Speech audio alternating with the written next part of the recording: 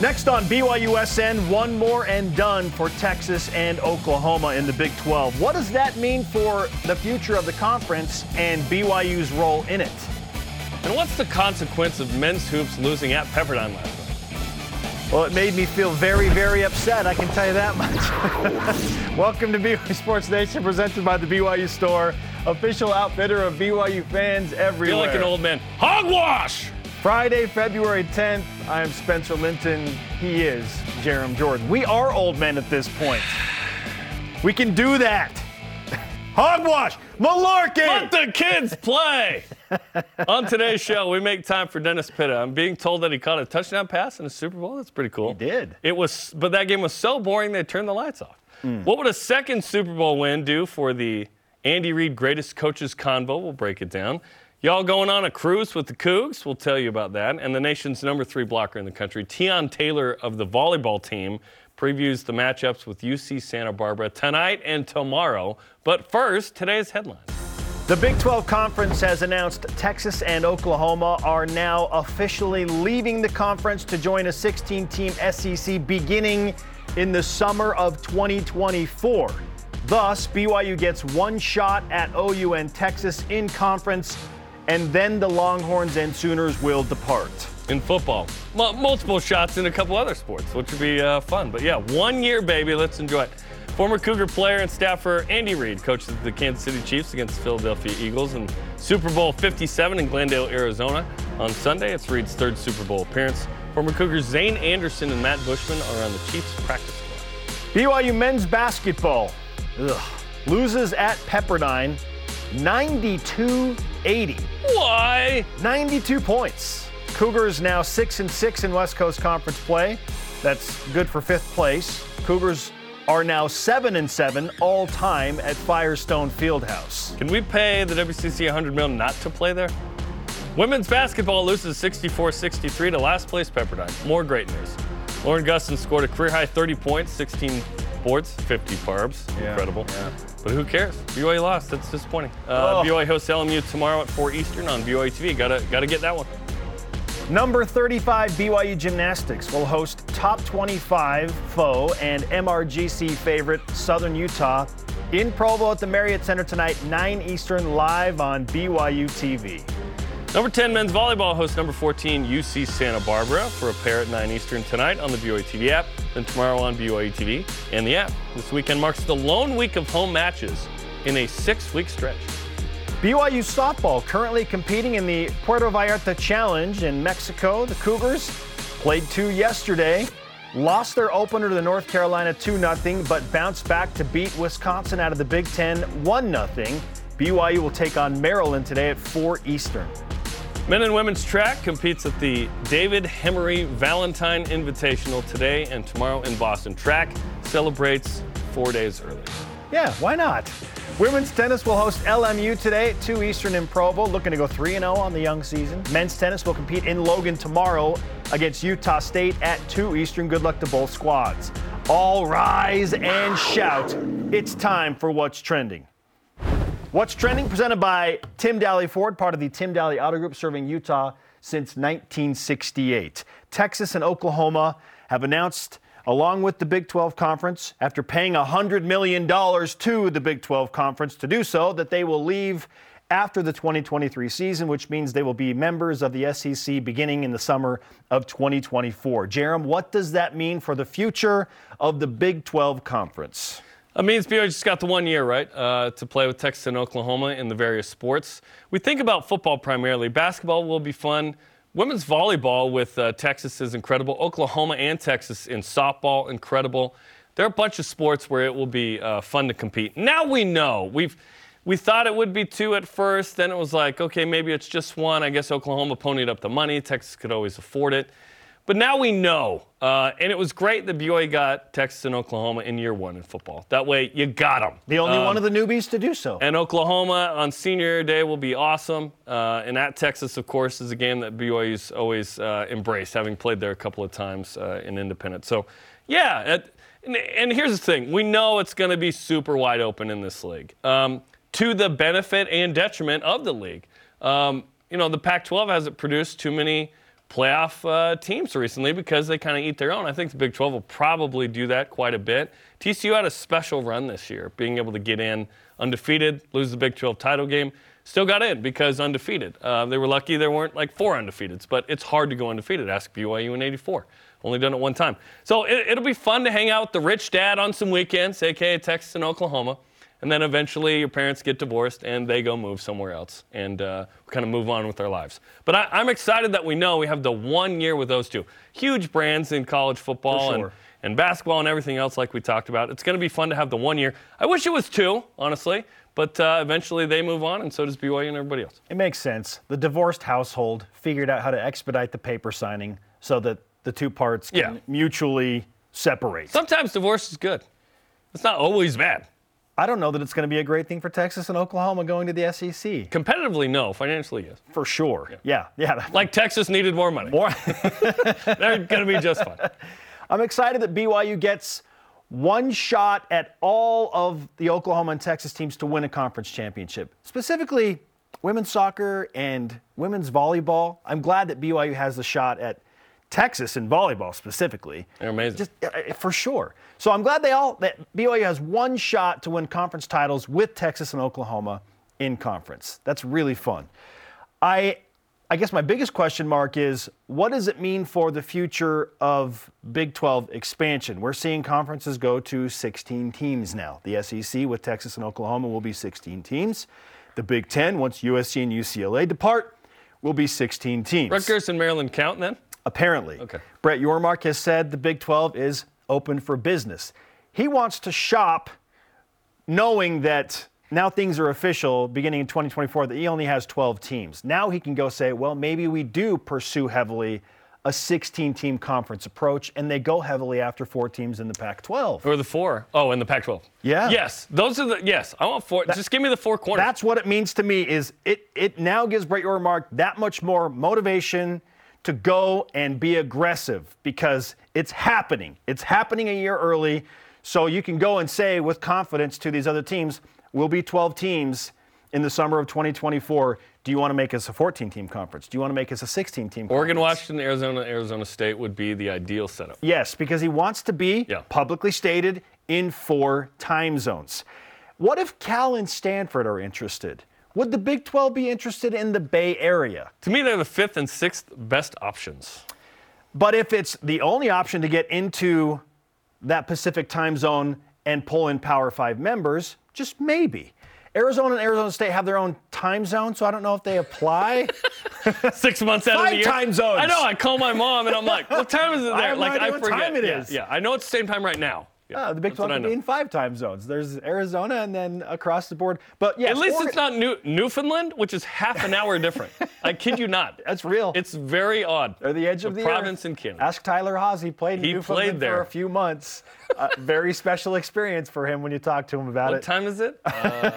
It's like 1:30 in the afternoon there. Right now it's 1:38. Yeah. Maybe. Wild. Oregon and Washington, yes, are absolutely the gems remaining in the Pac-12. For sure. If they are interested in joining the Big 12, then that absolutely would happen. Brett Yormark is like, yes, come on in. That'd be amazing. Let's do this. And bring over the Arizona schools. We're a 16-team conference, and now it gets very interesting. Utah and Colorado are an interesting combination in the Intermountain West. I know that there are people that feel like Colorado should go back to the Big 12 because the roots are there. Like they were a longtime member of the Big 12. Big 8 and all that. And we've heard Joel Klatt on Fox Sports, who's a prominent college football analyst, say he believes, and he has talked with, obviously because he's a Colorado guy, that he believes strongly that Colorado is in talks to join the Big 12. But is it a package deal with Utah? And does that mean that the Arizona schools come over? I don't know. But to me, this means that you can just more aggressively approach it. And I think at some point, the Big 12 will become a 16-team conference. It makes sense. Probably in the next 3 years. If it's going to happen, it's probably going to happen sometime in the next 3 years. It's contingent on Oregon and Washington making a move or not. They want to go to the Big Ten, but the Big Ten has not invited them. So that tells me that they probably don't want them. Not right now. Yeah. Does something change? What's going to change? When BYU got the invite, it's because of another domino. So what other domino falls to induce more expansion? That's the question that I think we need to find out, right? And what does the Pac-12 do? Is this all they need is one or two teams leave, and it changes everything. Then it becomes it could get weird. Really. But if you're Washington State, you're like tough. Let's just stay here, guys. Oregon State. Everything's great, right? Even Cal and Stanford. Cal and Stanford have been less powerful in this conversation than I could have ever imagined. How about that? You know, they're not of players in this, really. And specific markets. No one's like, dude, we need you two. You get the Bay Area market. It's like, nah, the Bay Area is a pro sports market. It's not about Cal and Stanford. Have you been to games at Cal and Stanford? It's embarrassing. I'm embarrassed for those fan bases, and I feel bad for the teams that have to show up and play in front of no fans. They used to be more competitive in some of the higher profile sports. Obviously, Stanford's athletic program is one of the tops in the country. They're unbelievable. But we're talking about football mainly here. Really fun that BYU gets OU in Texas for a shot at conference championships for at least 1 year. Yeah. And then we see with expansion, but things are absolutely on the move with Brett Yormark in control. That dude is a mover and a shaker. He's a hustler. It doesn't just move or just shake. It's both. He is a hustler. Yeah. I wish there was more hustle from last night on the basketball court. I would too. We have to do this? We have to do it. What's the consequence of last night's 92-80 loss at Pepperdine? Oh, boy. Well, first and foremost, BYU now, if we're being realistic, I think the best they can hope for is a fifth-place finish in WCC. Top four's out. Top four's out. See ya. At St. Mary's, who lost last night, by the way. Yes, LMU beat St. Mary's. So it's Gonzaga within one game now, but you're going to lose Moraga and Spokane. So top four's out. 5 seed. It will take something special. It will take a road win against one of the top two teams in conference to put BYU back in a scenario where they feel like maybe there's a shot at a top 4 seed. And we can't realistically project that right now. BYU just lost to a team that was 0-10 in league until Saturday. And they needed a miracle to win that game against Portland. They needed a boneheaded play by a guy who lost control of his emotions. Christian Scholand. In a late moment, right? Yeah. So sometimes all it takes is one win for a team to kind of taste that, and then they get on a run. But BYU knew that. They were an 8-point favorite going in. I had a bunch of people saying, Spencer, you said it was a shocking result. And I'm like, yeah, I'm still shocked by it because they're 1-10. Because they're 1-10 in the league. And why BYU wouldn't it be? is an 8-point favorite on the road. And BYU had just beat LMU by 28 the week before, and it looked great against Pacific. This team, however, we know who they are on the road. We know who they are on the road, which is nothing close to what this BYU team is at home. And until they do something different, that narrative was going to remain. So why should we expect BYU to all of a sudden show up and beat Gonzaga? Though some fans are saying that would be the most BYU thing ever, to lose at Pepperdine and then go and beat Gonzaga. Listen, not this when team. BYU beat Gonzaga before, they had some real talent on the squad. There were a couple guys that would dabble in the NBA. Right, in these circles. Whether it was Haas or Collinsworth. You just not have that guy on the roster at the moment. Now, in 4 years, is Jackson Robinson a G League? I don't know. But no, this is the least talented Mark Pope team, right? This team is trying to figure some things out. They're gonna flirt with the NIT, maybe not getting it. But here, it's tough. They're trying to battle through some of this. We've seen some real highs. We've seen some real lows. Okay, consequences. 4th Q3 or Q4 loss of the year. Yep. BYU the previous 2 years was 26-1. Just didn't lose these type of games. Yeah. Now they're 11-4 this year in those games. Second worst loss by net rating, by the way, as of last night, 207 Pepperdine. South Dakota 312. That is the worst loss of the season, hands down. Don't argue with me. I don't know what you're talking about. I've totally forgotten about that loss. BYU finishes 6-6 at Pepperdine as a member of the West Coast Conference. So, worst record on the road in league as a member of the WCC. 2-9 in Moraga. Yep. And then, 3-8 in Spokane. Got to 3 years in a row, 15, 16, 17, right? And then, like you mentioned, probably going to be a 5 or 6 seed in the WCC tourney. NIT bubble. BYU's probably on the outs of the NIT at the moment. They have to climb in somehow. I looked last night again at last year's NIT. I didn't look at 21 because they did a shortened NIT, and then 2020 didn't have one. And I don't really care about 2019 at this point. There was only one team that had fewer than 21 wins that wasn't an automatic qualifier and not from a P6 league. It was Utah State, okay, who had 18 wins. Everybody else that wasn't an automatic qualifier, What? There's automatic qualifying? If you're in a non-Power 6 league and you win the regular season, you're automatically in. qualify if you don't win your tourney to get in the NCAA tournament. VCU and Santa Clara had 21 wins, and they got in. Okay. Santa Clara, by the way, was what, the 3 seed last year? The 4 seed? Yeah. BYU was the 5, I believe.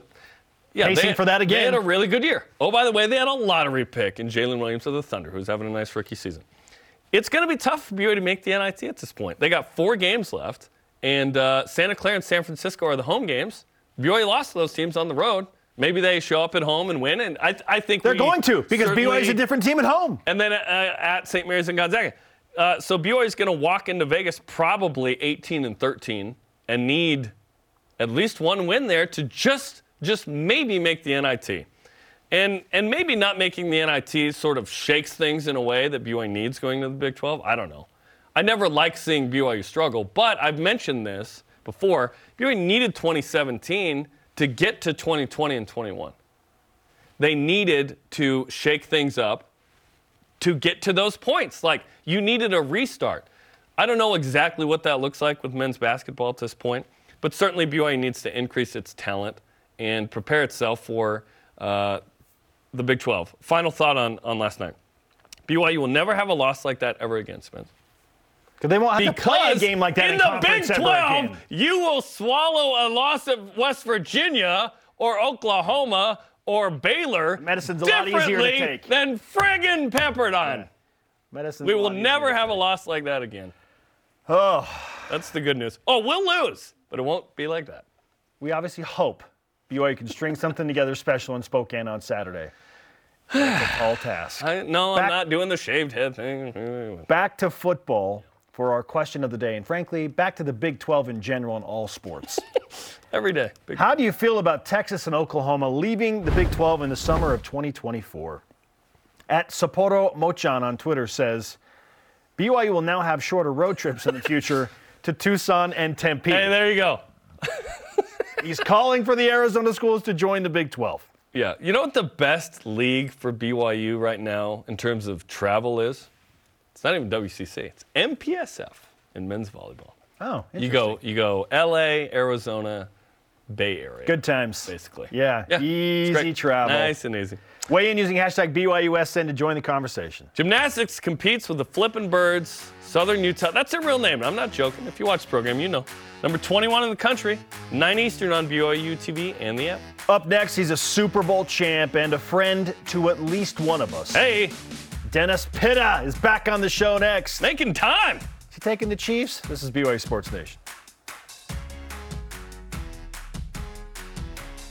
This portion of BYU Sports Nation is presented by the Tim Daly Auto Group, serving Utah since 1968.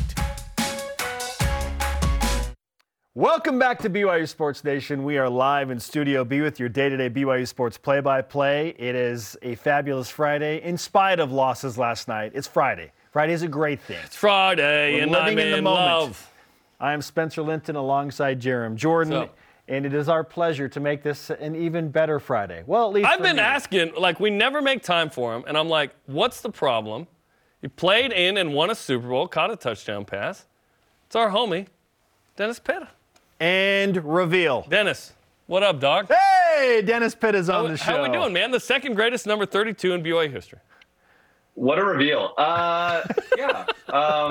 Second greatest football player, number 32? Well, Todd Christensen, wasn't he 32? Oh, he was with the Raiders. Was Todd 33 or 32 at BYU?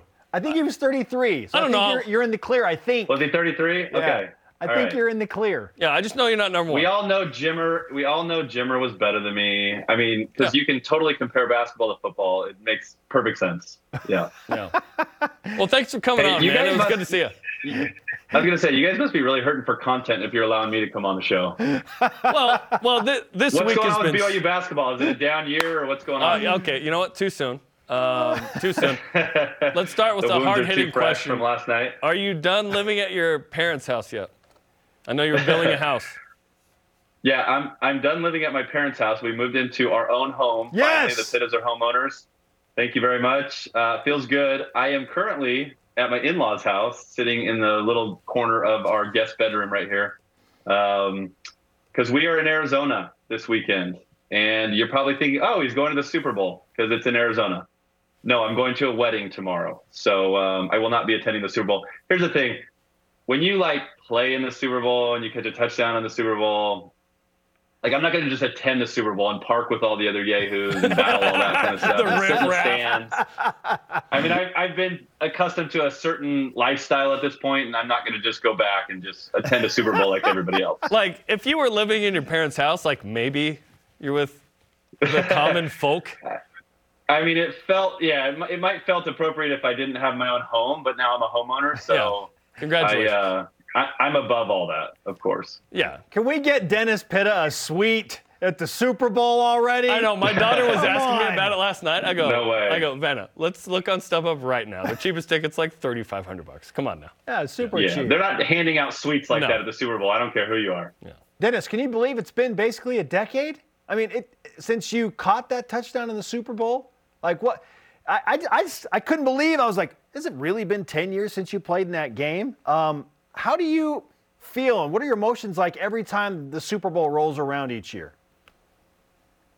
Yeah, it hasn't felt like 10 years, that's for sure. But I guess the 10-year mark has sunk in a little bit because we've had a number of things this year with the Ravens. We had our Super Bowl reunion, our 10-year reunion. We went out back in October and did a whole weekend where they had a Super Bowl party with all the old members of the team, and they did a whole thing before the game and at halftime. And so we had an awesome weekend being able to get that group back together. And we had everybody out there, Ray Lewis and Ed Reed and everybody that was that's since been retired. I think the only guys we didn't have there were some of the guys that were currently playing, which it was Joe Flacco and Justin Tucker is about the only two. So it was awesome to see all of those dudes and guys you don't even remember were on the team.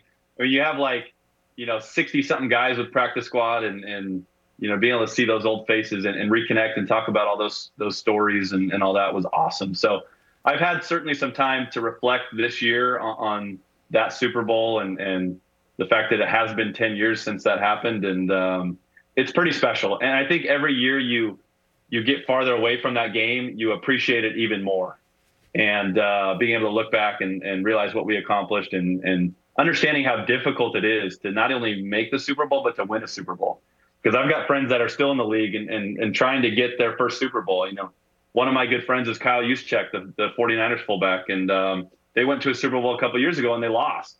And they, looked like they were set to go back this year and then lost in quite the fashion against the Eagles in that NFC Championship game. But it's just such a difficult game to get into and certainly one to win. And so I appreciate it every year that this time rolls around and you see these teams battling to get in it and know that there's only one winner. The Super Bowl is educational in more ways than one. How would we ever remember Roman numerals without it? And then my question for you is, did you keep the ball? In the moment when you catch it, did you give it back to the ref or did you keep it? So I didn't keep it. And the one thing I regret from that game is that moment because I caught the ball and I'm not even thinking about the fact that it's the Super Bowl and I want to keep this ball and all that. And so I don't even know what happened to the ball. I chucked the ball and I'm jumping up on the linemen and they're celebrating with guys. And, I think we took a 14-0 lead or 14-3 lead, something like that at that point. And so we were rolling and we had a ton of momentum.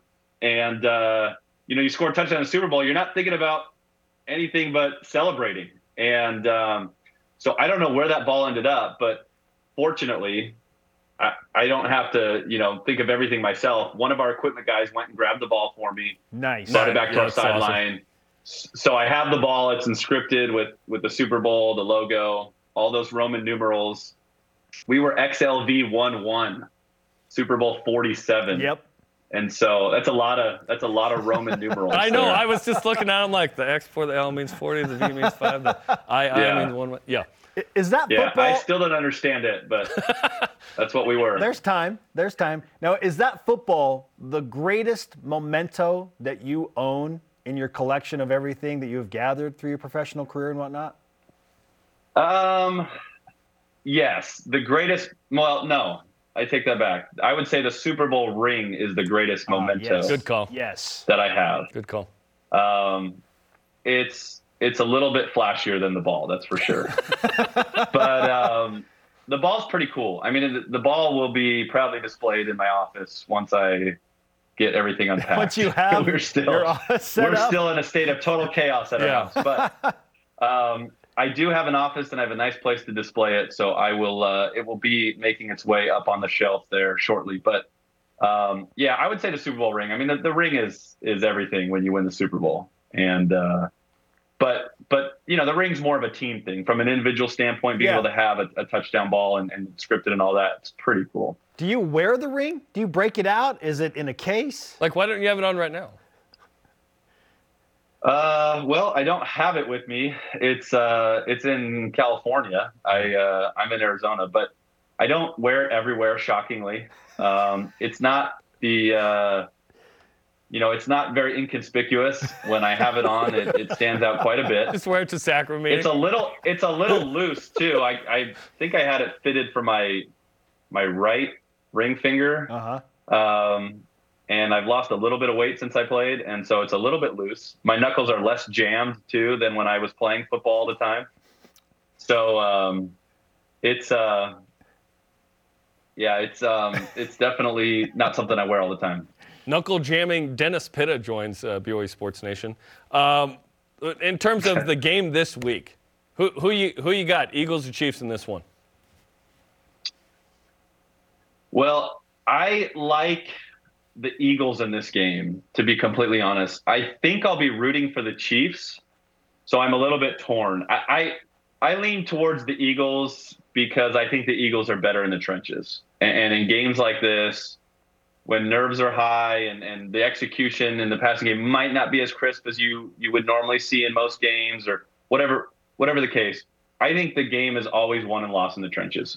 And the Eagles have one of the best offensive lines in the whole league, if not the best, and defensively on the defensive line, one of the best. And so I think in a game like this, I think the team that controls the line of scrimmage the best is going to win, and that would be the Eagles for me. But again, I'm an Andy Reid, fan, and Mahomes and the style of football that they play is just so appealing and so fun to watch. And so I'll probably be rooting for the Chiefs, but if I'm going to pick and put money on anything, which I'm not, it would be the Eagles.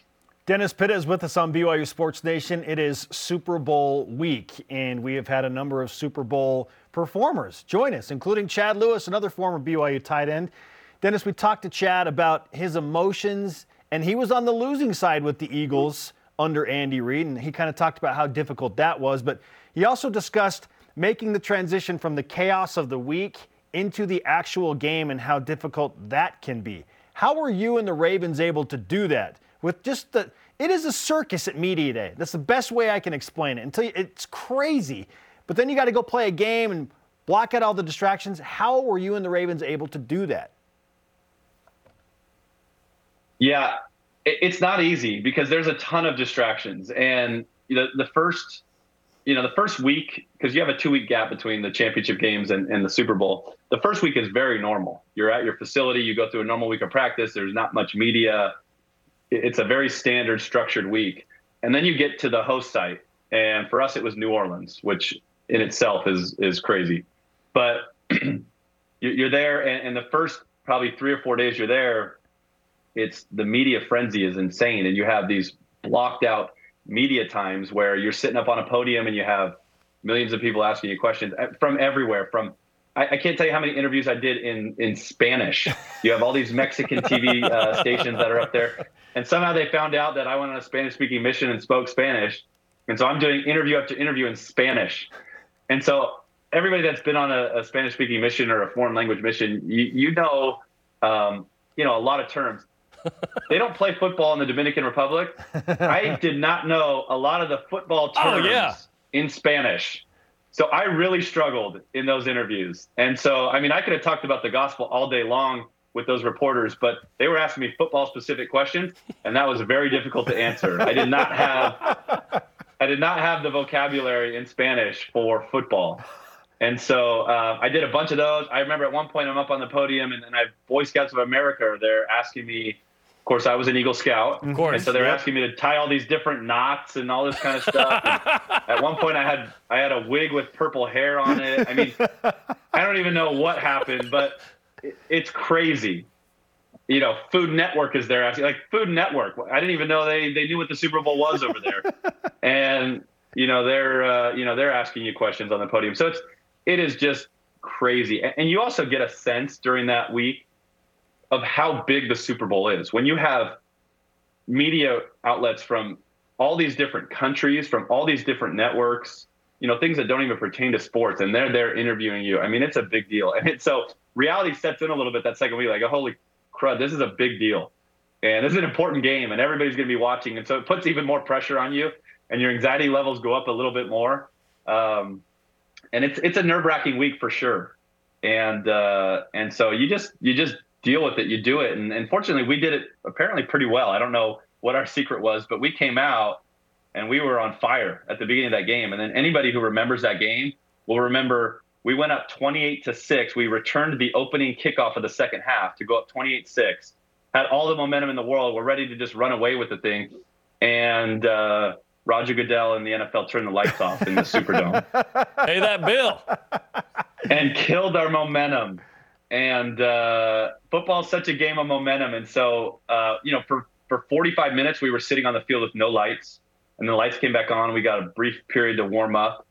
And then we were back in the game. And that's when the 49ers grabbed the momentum and stormed back into that game and made it a game. Unfortunately, we held on for the win. But what a crazy – and I've done a ton of interviews the last couple of weeks with Ravens radio people and all kinds of different stuff because, this is the 10-year reunion, like I mentioned before, for that game. And so there's a lot of stories being told out there. And so I was just saying the other day about this game in particular, what was so difficult about that 45-minute delay and just how that game played out is our offense. I think the last time we took the field in that game was in the second quarter with like 2 minutes left, and we were off the field. And then you have an extended halftime because of the halftime show. So a normal NFL halftime is like 10 minutes. This was like a 30-minute halftime, which, 3 times longer, which is crazy. So you have a 30-minute halftime, and then we came out, we returned the opening kick. We were supposed to get the ball back.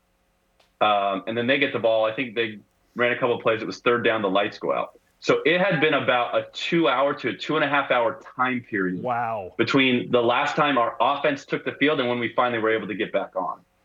And in the course of a game, especially the Super Bowl, a 2.5-hour time break in a game, like it's a completely different game at that point. And I think that was what was most difficult for us to handle. And so we made a couple of mistakes when we came back out offensively, and I think we had a fumble, and defensively we missed some tackles. Anyways, that game was crazy for that blackout. I mean, I've never been in a game where there was the lights went out ever. High school, Pee Wee football, I mean, you name it. And in the Super Bowl, in the biggest game of the entire year, the lights go out for 45 minutes. I mean, you tell me what happened. Wild. You tell me if that was accident or not. The conspiracy theorist, Dennis Pitta, with BYU Sports Nation.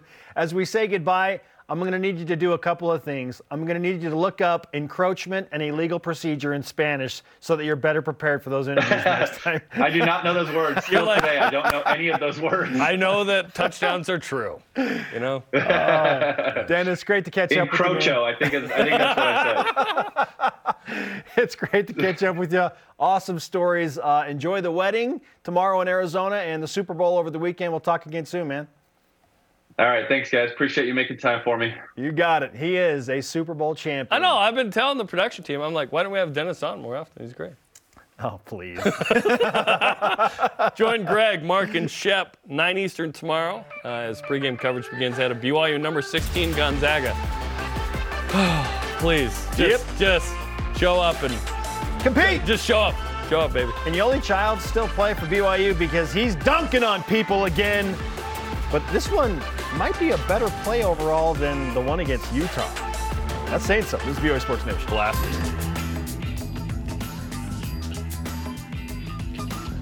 BYU Sports Nation is presented by The BYU Store, official outfitter of BYU fans everywhere.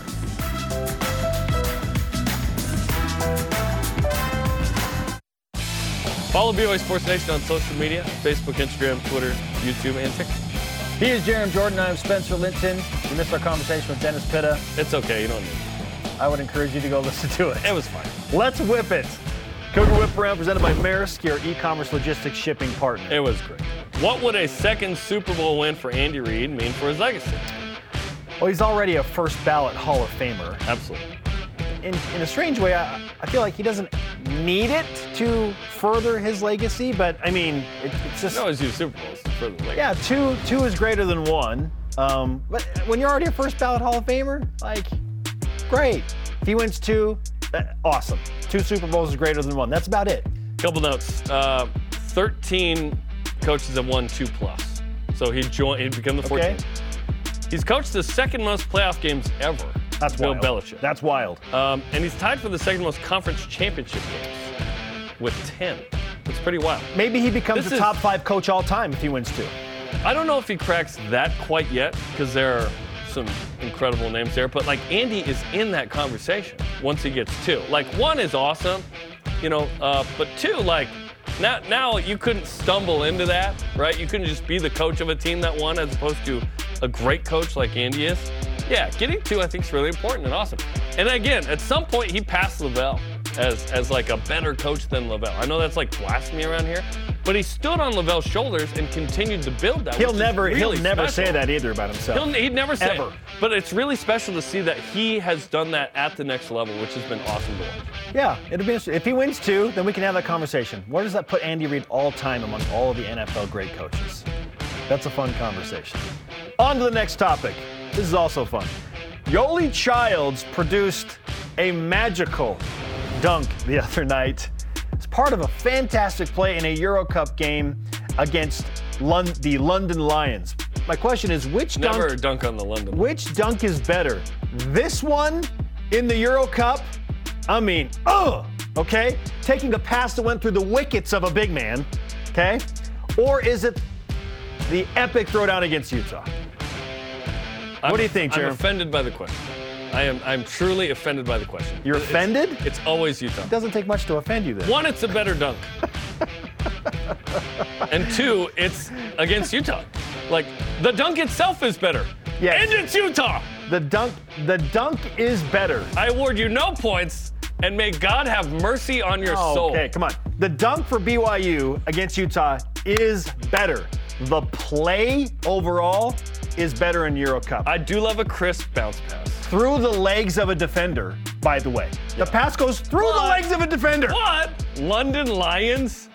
Who the beep is that? Well, they're a professional basketball team, apparently. Professional. They're in Euro Cup. Never heard of them until today, and they Euro just Cup. got dunked on. Hey. Join us tomorrow for Women's Hoops as Lauren Gustin's going to dunk on LMU with a gajillion rebounds and points. 4 Eastern on BYU TV. Not actually dunk, but Maybe. okay. Up next, Tion Taylor of BYU men's volleyball joins us. Cougars are on the rise in the rankings. They're back home and ready to win. How much of a home court advantage does the Smithfield House actually provide? This is BYU Sports Nation. This portion of BYU Sports Nation is presented by Maersk, your e-commerce logistics shipping partner.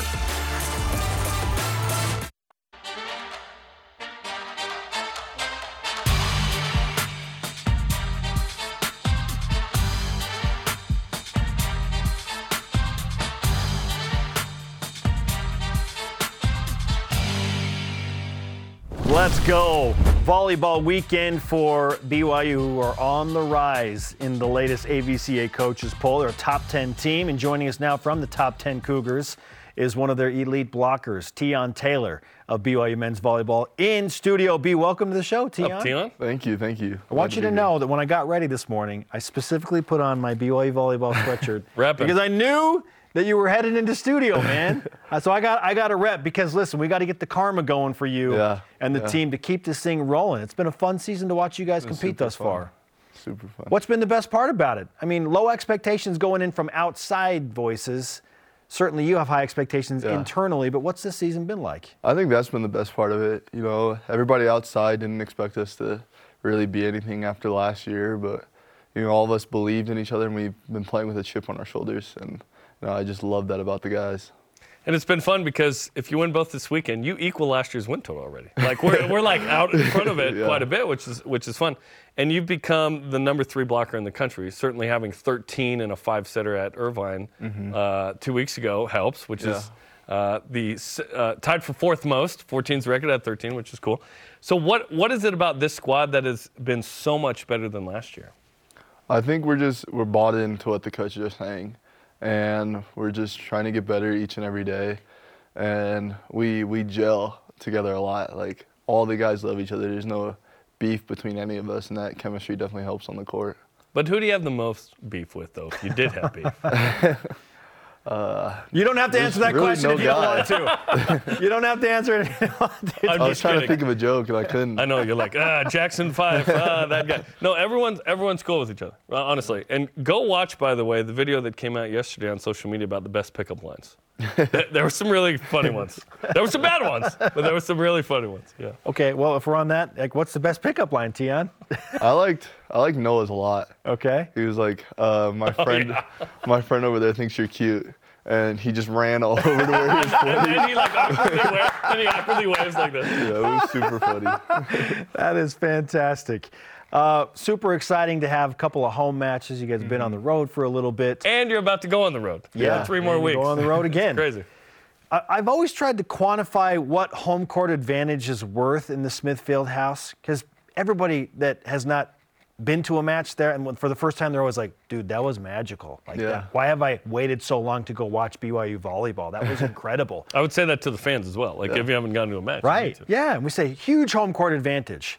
But how much of an advantage is it for you as a player? And how do we even quantify that? What does it do for you? Yeah, I love playing the Smith Fieldhouse because it seems like it's a very intimate court compared to all the other courts, because we play in a lot of like basketball arenas that it's hard to fill the stadiums there. But when we come to Smith Fieldhouse, it's always full, and the fans are always yelling. And it's always cool when, like, I go back to serve, there's always, like, some little kid that's like, go Tion, and, like, it's just, like, the little stuff like that always helps. And even when we're away, though, like, BYU travels really well, which I like. Yep, they absolutely do. Let's talk about your story, which is unique. You didn't play club volleyball. You're like maybe the only D1 guy or something that hasn't played club. You played in high school, you go on your mission, and then BYU kind of saves you a walk-on spot. And then you become a starter last year. You lead the team in hitting percentage. You're number 3 in blocks in the country right now. Kind of, how did you get to BYU without playing club? Because playing at BYU requires something, right? Out of high school, typically. Yeah, and when I walked on, they were the number 1 team in the country at the time, too. But, I mean, it's all goes back to God and just his plan for me, and just knowing that if I did what I was supposed to and going on a mission, that he would provide for what I wanted to happen in my life, and then not just completely trusting him, but also working as hard as I could to get to where I am today. So combination of trusting in God and then working like he's not even there. So Is it wild that you're in this position at this point? oh yeah, Like, because again, if you don't play club, you're just not on the radar in the same way. Mm-hmm. But you were good enough in high school, obviously, to have some good film for Sean and the coaches. yeah, I don't know. I think I got lucky with that one too, because my first year here, I was pretty bad compared to everybody else. But you know, I think they saw potential, and I've worked to accomplish things I have. Now, you are in it. You have earned your spot, and you know your role. Was there a moment when you felt like, okay, now I'm here. Now I've made it at BYU? No, because my goal here is to win a national championship, and I don't think you can say that until you've accomplished that. That's the highest thing we can accomplish in men's volleyball, and until we get there, I haven't earned anything yet. This team feels that way too, and certainly Sean does, right, of having touched the national championship game several times the last couple of years. We have to talk about Abby. Your wife was a setter on the women's volleyball team last year. Whitney Bauer gets hurt. She sets for like 8 or 9 matches. BYU's fantastic during those. First off, how'd you guys meet? And what's it like to be the volleyball power couple? One of them, right? Yeah, so we met right after my mission. So my mission got cut short because of COVID, and her college experience got cut short because of COVID. So we were both home in Vegas at the same time. And then I'm sure you guys know Leo Durkin, he used to play here. Mm-hmm. Well, his little brother was my setter in high school. And like they're friends with like Abby's family. And so we were just playing grass volleyball at a park, and that's how we met. It's awesome. And now you're married, and she's doing great. She's student teaching now. Yeah. Graduated and whatnot, which is exciting. Yeah.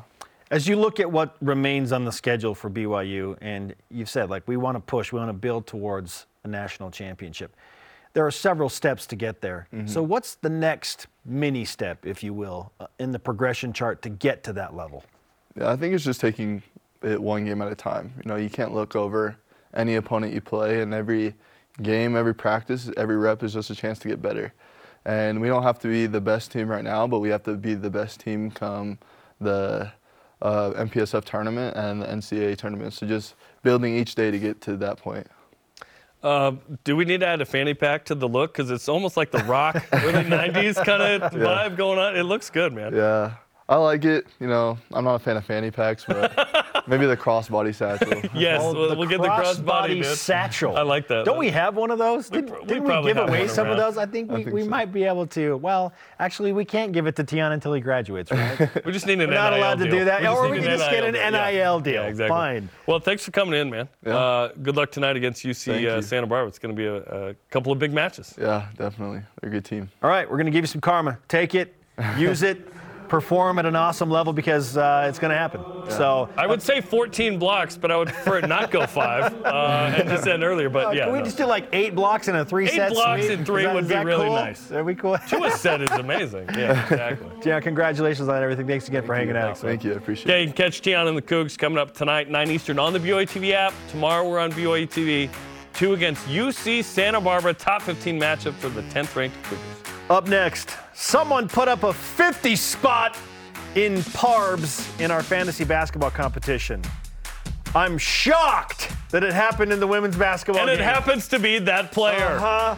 This is BYU Sports Nation. BYU Sports Nation is presented by The BYU Store, official outfitter of BYU fans everywhere.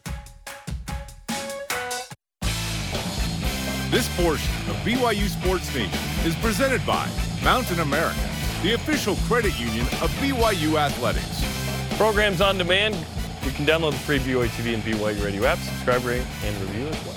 Let's update where we stand after the first 2 games of the fantasy basketball weekend. Shocker! Jerem's in the lead after Lauren Gustin put together a career high with 30 points and 16 rebounds. Oh, and that wasn't it. She combined for 50 Parbs. 50 Burger. Points, assists, rebounds, blocks, steals. So I've got Gustin, Smiler, Rudy, Foose, and Julian Strother tomorrow night. We've got Drew Timme. Yeah, you've got a 19-point lead going into tomorrow. Typically, that's if I have any kind of lead, it's great. I can't wait for you to win by 40. It's going to be awesome. You know, a win's a win, whether it's by 1 or by 40, Spence. I take it 1 week at a time on this program. 95-76. Yeah. Maybe Nani Falate has a big bounce back. She could. Goes for 40. Hopefully Drew Timme does not go for 40.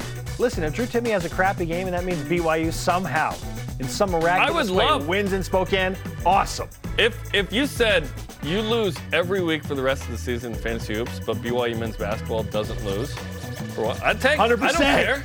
I'd rather BYU win than me win this. This is nothing compared to the actual games. It's just for fun. You know what's fun? BYU winning. Yes. Our question of the day, also fun. At least we think so.